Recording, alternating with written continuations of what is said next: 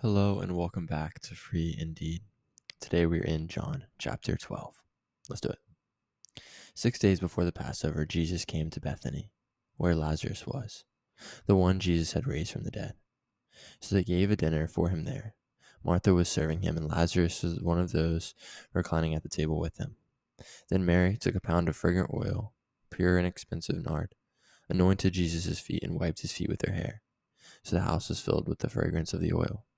Then one of his disciples, Judas Iscariot, who was about to betray him, said, "Why hasn't this fragrant oil sold for 300 denarii and given to the poor?" He didn't say this because he cared about the poor, but because he was a thief. He was in charge of the money bag and would steal part of what was put in it. Jesus answered, "Leave her alone. She has kept it for the day of my burial. For you always have the poor with you, but you do not always have me." Then a large crowd of the Jews learned he was there. They came not only because of Jesus, but also to see Lazarus, the one he had raised from the dead. Therefore the chief priests decided to also kill Lazarus, because he was the reason many of the Jews were deserting them and believing in Jesus. The next day, when the large crowd that came to the festival heard that Jesus was coming to Jerusalem, they took palm branches and went out to meet him. They kept shouting, "Hosanna! Blessed is the one who comes in the name of the Lord, the King of Israel." Jesus found a donkey and sat on it, just as is written, "Fear no more, daughter Zion. Look, your king is coming, sitting on a donkey's colt." His disciples did not understand these things at first. However, when Jesus was glorified, then they remembered that these things had been written about him, and that they had done these things to him. Meanwhile, the crowd, which had been with him when he called Lazarus out of the tomb and raised him from the dead, continued to testify. This is also why the crowd met him, because they had heard that he had done this sign. Then the Pharisees said to one another, "You see, you have accomplished nothing. Look, the world has gone after him." Now some Greeks were among those who went up to worship at the festival. So they came to Philip, who was from Bethsaida in Galilee, and requested of him, "Sir, we want to see Jesus." Philip went and told Andrew. Then Andrew and Philip went and told Jesus. Jesus replied to them, "The hour has come for the Son of Man to be glorified. I assure you, unless a grain of wheat falls into the ground and dies, it remains by itself. But if it dies, it produces a large crop. The one who loves his life will lose it, and the one who hates his life in this world will keep it for eternal life. If anyone serves me, he must follow me. Where I am, there my servant will also be. If anyone serves me, the Father will honor him. Now my soul is troubled. What should I say? Father, save me from this hour? But that is why I came to this hour. Father, glorify your name." Then a voice came from heaven, "I have glorified it, and I will glorify it again." The crowd standing there heard it and said it was thunder. Others said, "An angel has spoken to him." Jesus responded, "This voice came not for me, but for you. Now is the judgment of the world. Now the ruler of this world will be cast out. As for me, if I am lifted up from the earth, I will draw all people to myself." He said this to signify what kind of death he was about to die. Then the crowd replied to him, "We have heard from the law that the Messiah will remain forever. So how can you say the Son of Man must be lifted up? Who is this Son of Man?" Jesus answered, "The light will be with you only a little longer.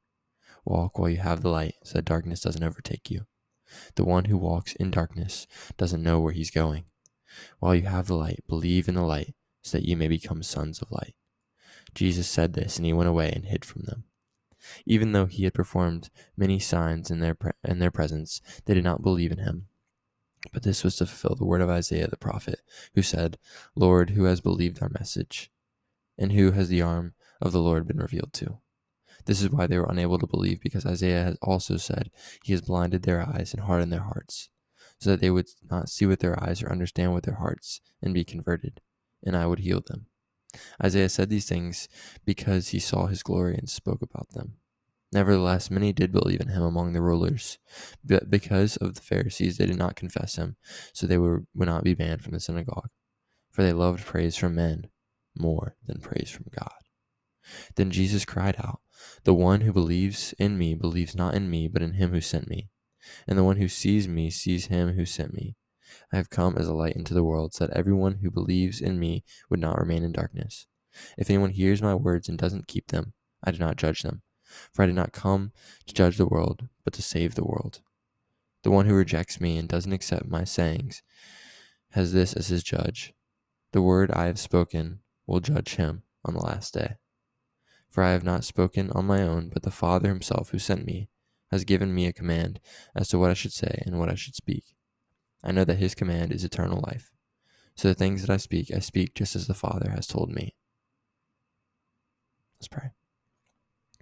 Hey God,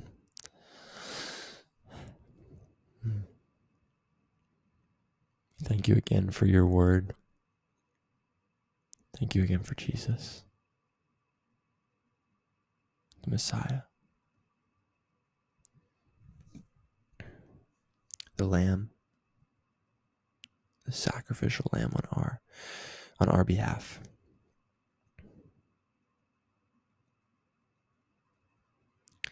Lord, we thank you for his obedience.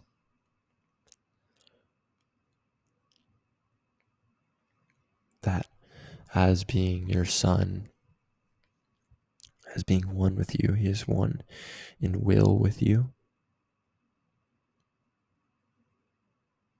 God, we ask to be transformed into that as well.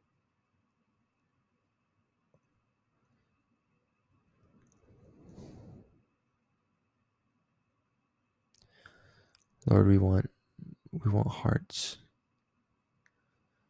that resonate with verse 27. That when our souls are troubled, verse 27 and 28 would ring in our hearts. That our souls are troubled and we want to get out of this, but we're here. So God, your name be glorified. Father, glorify your name.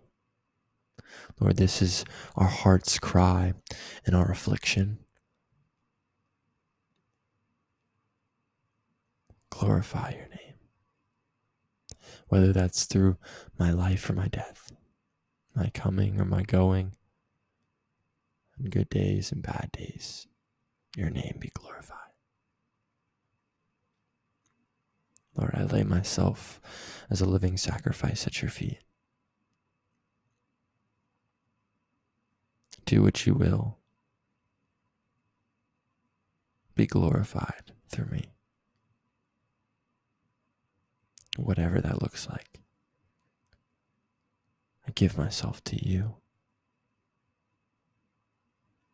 I seek your glory above any comfort, any desire, any dream, any hope, anything I may have of my own. I seek your glory above it all.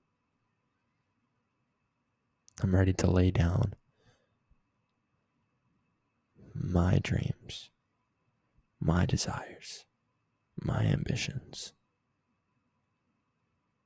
the things that I love in this world. I'm ready to lay down, to put aside for your way, for your glory. Father, your will is best. So I hand myself over to you, saying, thy kingdom come, thy will be done on earth as it is in heaven.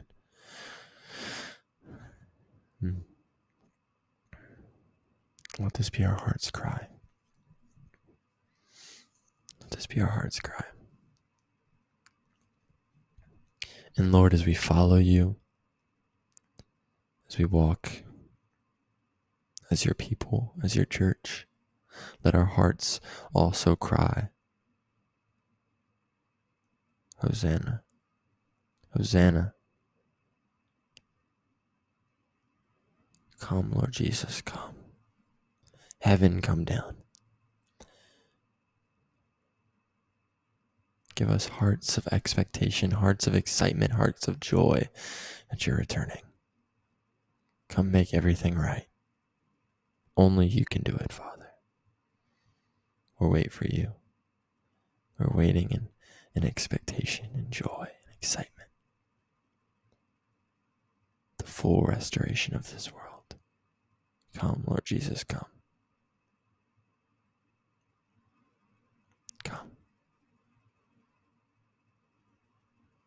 In Jesus' name I pray. Amen. I love this. I love the Lord's Prayer more and more as I understand how each component is so good. Our Father who is in heaven, hallowed be thy name. Raised up be your name. Worshipped and praised be your name. Thy kingdom come, thy will be done on earth as it is in heaven. Lord, your kingdom come, revival come. You come, whatever that looks like, more of you. Your kingdom come here, and your will be done. Father, I give myself to you. Ask for whatever you have. Your will be done, God. It's better on earth as it is in heaven. Give us this day our daily bread. Just give us enough for the day. Don't give us too much, because then we'll forget you. But just give us enough. Give us this day our daily bread. And forgive us our trespasses as we forgive those who trespass against us. God, we're broken. We need you. We're sinners. All have sinned and fallen short of the glory of God, and the wages of sin is death, but the gift of God is eternal life in Christ Jesus, our Lord. We need you. And God, give us hearts of forgiveness, that we forgive out of the forgiveness that you have given us. And lead us not into temptation, but deliver us from evil. Deliver us from evil. You're our great deliverer. You deliver us from evil. You keep us in passive righteousness. You lead us beside still waters. For yours is the kingdom and the power and the glory forever and ever. Amen and amen. May the shalom of Jesus be with you today. Amen.